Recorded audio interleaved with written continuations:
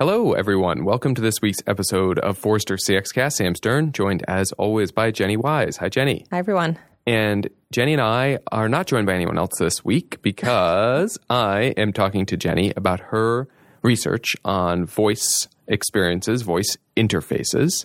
How do you design these experiences based around these voice interfaces well? So you're writing a series, a collection, a group, a trio of reports about voice experiences. Can you just maybe give us the lay of the land quickly? What can our listeners, when they become our readers, expect to see, to read, to find in your digital voice experience research? Yeah. We'll call it the trifecta. I have the voice trifecta coming out soon.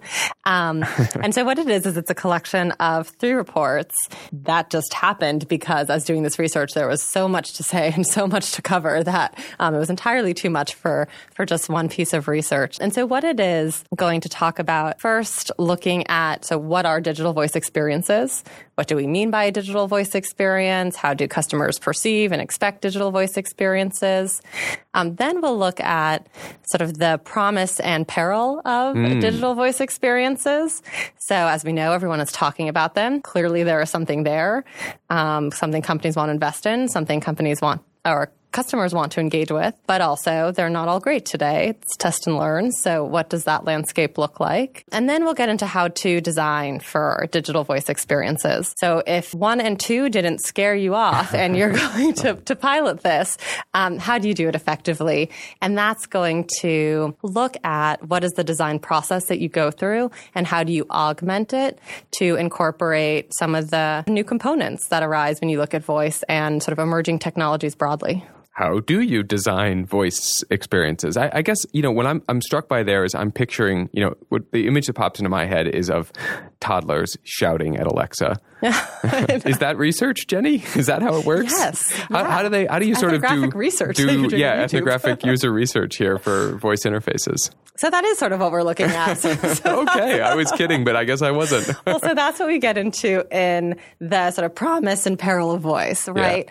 Yeah. Voice seems so natural. So many of these emerging technologies that we're beginning to implement in new devices and interfaces promise more natural, intuitive interactions. So thinking of voice, a conversation, right? We have that right now. This is natural. Right. It is more natural than me typing into a website, right, to try to get the information that I need. But it is also completely unnatural to have this type of interaction with a device. Right. Right? Because I don't know what to expect from it. I don't know how to speak to it. And so that example of children is actually really interesting because here, they know how to talk to their parents, to their friends. Do they know how to talk to this Alexa hardware?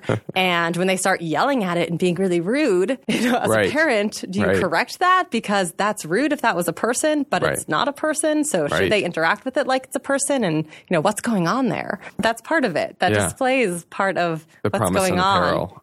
Yeah. And what's different? I mean, I guess that's a sort of aspect of the research that might be getting at sort of the natural language capabilities, the error recovery if the interface didn't understand what the user's question was or intent was. But, what does the design process look like for voice interfaces? Yeah. So when we're thinking about the design process, essentially what we're trying to solve for in this scenario is, how do we make an experience that is successful, that doesn't have a kid screaming at Alexa or an adult screaming at Alexa and has Alexa responding as the person expects them to. And so we look at the typical design process.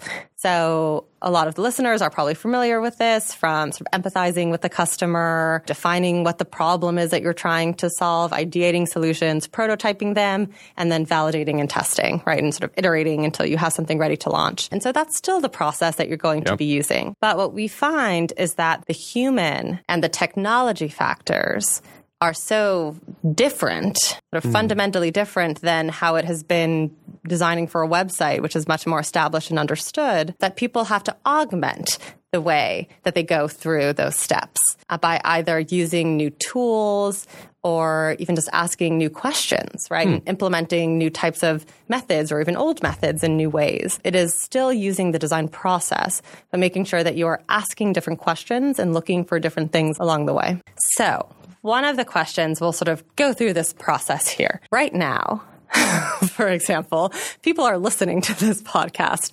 They cannot see that I'm here and I'm gesturing and I'm trying to point to things in the sky to accentuate my points. They can only rely on my voice. Right. And so that alone is something that's new because rarely have designers, especially digital designers, creating experiences that rely solely on audio as a modality. Yeah. Okay. I get that. Because I'm picturing, we talk to people in call centers, or we talk to IVRs, but to your point, the digital interfaces that these are most maybe adjacent to, there's no voice necessarily involved, right?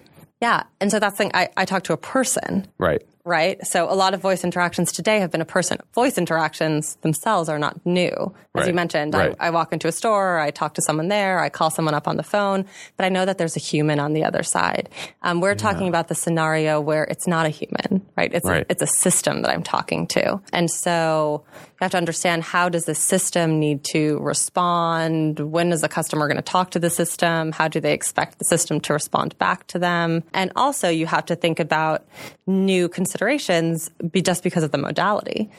I could rattle off 12 facts right now. People would only be able to hold 7 of them, plus or minus 2, just based on sort of cognitive load and working memory capacity. Right. Right. That is a human limitation, capability that we all have. And so that becomes exacerbated with voice, where I say it and then it goes away. Right? So I can't look at all the options on the screen. I have to hold this in my working memory. Okay. That's a great example. I had never thought of that.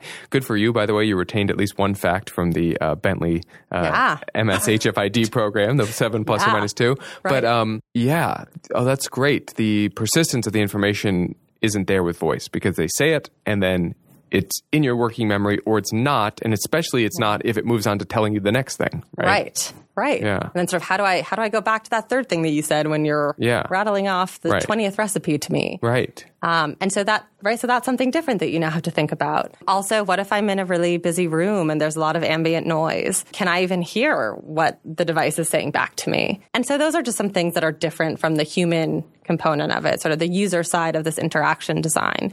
And so therefore, when you're going through the empathize process, sort of to bring it back to the design process here, you have to look at, not just what do they want on this website or how are they clicking the website, but what is the human capability to process auditory information? What are the context and scenarios where this makes sense? And so one example here was a office supply company wanted to use voice. And so you can think about the scenario where the office assistant was going to use this sort of voice device to reorder supplies. And so if you're just sitting in the office and not there seeing how the office assistant does this, you might say, well, great, we'll put this device on their desk and they'll just sort of rattle off supplies as they go, and that's fine. And then the company that was working with this office supply company actually went into the office, did some ethnographic research, saw how this sort of office assistant went about their day, and they found that, it's really loud at their desk. Yeah. Right? There's too much ambient noise. This isn't a process that makes sense. But then they did find that when they were in the office supply closet, where it's very quiet and they're looking through supplies, that's actually a great condition for voice. And so that's something that without doing the sort of ethnographic research to see the lay of the land and the context in which they would use their voice, right, and the other sort of contextual factors that would impact the use of voice, they might not have been able to come to that better conclusion, right? Or they might have prototyped something that didn't make any sense. So that's an example of making sure that you are taking into account the user context. Yeah. That's great. I really like that example. For whatever reason, for me, it brings to mind a sitcom set where, the primary mode, because there's something artificial to the ethnographic research process, as much as we like to say, okay, we're going to come observe you, but you're there. The observer principle is distorting the experience. And the primary set is the living room or it's their desk. But this other set that they don't use that often, but is this sometimes where really critical moments, in the story happen, the supply closet, right? Where they actually could benefit from voice. Their hands might not be free, so they need, hands-free interface. It's quiet enough that they can do this. They're making sure that the supplies are stocked, so it's absolutely the place and time and context where they would be reordering. That's a really good example. And I don't know why I'm thinking of a sitcom set, but I'm just picturing them going off to, we're having the family meal in the dining room that you see only every 5th episode on the, Modern Family set or whatever it is. Yeah, totally. Okay, that makes sense. So that's great. So that's a maybe sort of broader thinking about ethnographic research and testing the ambient noise levels for technology. So seeing some of these different elements come into maybe a standard design process. Any other examples jump out at you? Yeah, so this is still looking at the research phase of sort of empathizing with the customer. And so this is also where, ethnographic research, again, not a new method, but it's something that becomes really critically important when you're looking at how people would use these emerging technologies. You would also want to do this too for other emerging technologies like VR. How do people feel when they can't see anything else in the room and their vision is completely obscured? Yeah. And is this something that they're comfortable sort of doing in the office if there's some type of VR training experience? Do they want to be in a separate space, right? You sort of really need to see sort of the human dynamic using these new technologies. Something else with research too that isn't new but maybe hasn't been applied is the acknowledgement of all these real human interactions that are already existing that you're trying to mimic with a digital interaction. So as you mentioned, voice, not new. Right. People are already talking to your company. Right. So make sure that you're really working with the people that they're already talking to understand why do they talk to them, what questions do they talk about, do they say, I want to check my account balance when they call the bank, or do they say, how much money do I have? Right. Or, what was that last check? Or did that clear? And so that's just sort of tapping into a resource that traditionally might not be tapped into. You're getting at some of the maybe generalizable research method, things to keep in mind at least for not just voice interfaces, definitely an emerging technology, but other emerging technologies like VR. I think one of the challenges that I see and we often hear and that companies will joke about with us about emerging technologies is just the attraction of the shiny object. And so I wonder, how do you sort of counsel against that, not chasing client use cases with the technology, trying to, cram it into every possible one, but really abstracting from the need, from the possibility of the client use cases, especially when, I guess, there's sort of that gap between I don't know what I would use VR for because I never have. I don't know what I would use a voice interface in my home for because I'm not in the habit of calling Amazon or another company whenever I have a quick question. How do you sort of modulate between those sort of two poles, right? That you want to be user-based, but users don't necessarily have a frame to give you feedback about because these are not technologies they're comfortable using. Yeah. So a lot of people haven't had these interactions, as you've mentioned, right? And so we know 14% of people have a voice assistant speaker today.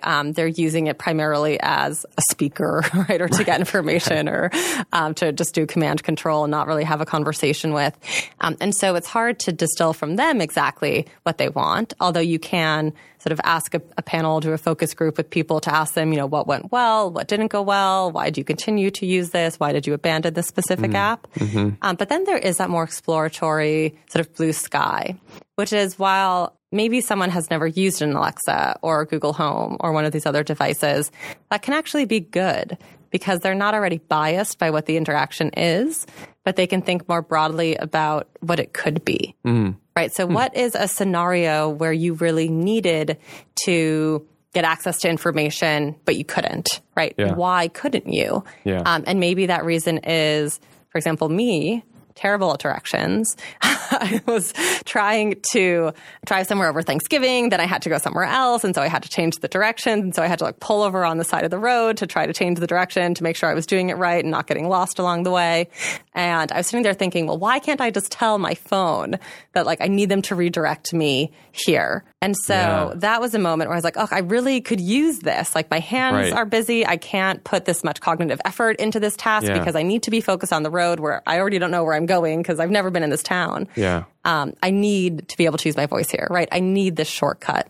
And so that's also this sort of blue sky scenario where you can sort of see where are people currently doing workarounds and where are pain points, and where could voice be something to overcome that pain point. That's also, I'll just say really quickly, where this can go wrong. Yeah. Is I've also talked to companies who, have said, we want to launch a cooking app. So, what's the best content that we should put in it? And I'm well, why are you using this cooking app? They're oh, because it's going to be great. You can just talk to it. I was oh, well, is that easier for me than just pulling up the recipe and looking at it? They're well, it's not easier, but you can talk to it. It's like, well, then why am I, as a person, as a user, going to choose this like unfamiliar modality that I'm going to have to onboard to instead of what's already existing when it's not better? Yeah. So that's also where trying to understand these current workaround or pain points with what already exists can highlight an opportunity. Yeah, that's a really interesting challenge. And what you're raising there is striking to me because I'm a skeptic, I would say, about these interfaces. I don't want Alexa in my home. It seems Me too. Seems creepy. Me too. So, I cover it. but what you just said, I was like, oh, actually, I see a use case for this. Like, I cook a lot and use recipes on my phone. I don't want to talk to Alexa about a recipe, but I do. What I often do is I have to pop out of the app where I have the recipe to my Google search app to look up how much a cup of sugar weighs in grams or whatever, like some measurement thing like that. That would be the use case to keep me in the one app to say, Alexa, how much does a cup of sugar weigh in grams? So I can weigh it out as I'm measuring it and remind myself, or whatever it is, or, what's a replacement for buttermilk, blah, blah, blah. And that's an interesting use case where it keeps you in the flow of what you're doing, but able to get this contextual information that helps you complete your main task. Oh, maybe I'll get an Alexa speaker now. Okay, now I'm talking myself into this. And but create that skill. But that's the thing where voice is actually additive to the existing flow rather than replacing it. Right. When I never asked them to replace it. Right. But I do have all these sort of tangential needs that would be helpful to get voice solving with. Yeah.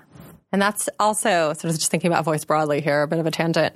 A good use case for voice, essentially having it be your shortcut across information architecture and channels that already exist. Yes. Right. So I can say, get me this information, not have to navigate through the menu and select and go through in-page navigation. Right. I just say it and it gets me there. Yeah. That is a great use case for voice. And so that's what you were just saying. Right. It's exactly. Like, all the internet is accessible through my voice command and it will just pop up. No, it's a great point. It basically created a new pathway within the existing information architecture on my phone with all the apps and different places they reside to say, I'm just hopping over there seamlessly. Yeah, right. That's a great way to think about it. Good. Well, Jenny, you shared with us what the design process looks like for digital voice interfaces. Listeners, if you were paying attention, I'm sure you were, there was some really nice insights about how to consider the broader context, things like ambient noise, things like how ethnographic research changes a little bit when you're designing voice interfaces, and the transferability of that knowledge gained to other emerging interfaces like VR, so you can have more empathy, more context in the design process. So thank you, Jenny, for sharing that. Listeners, we'll talk to you all on next week's CXcast.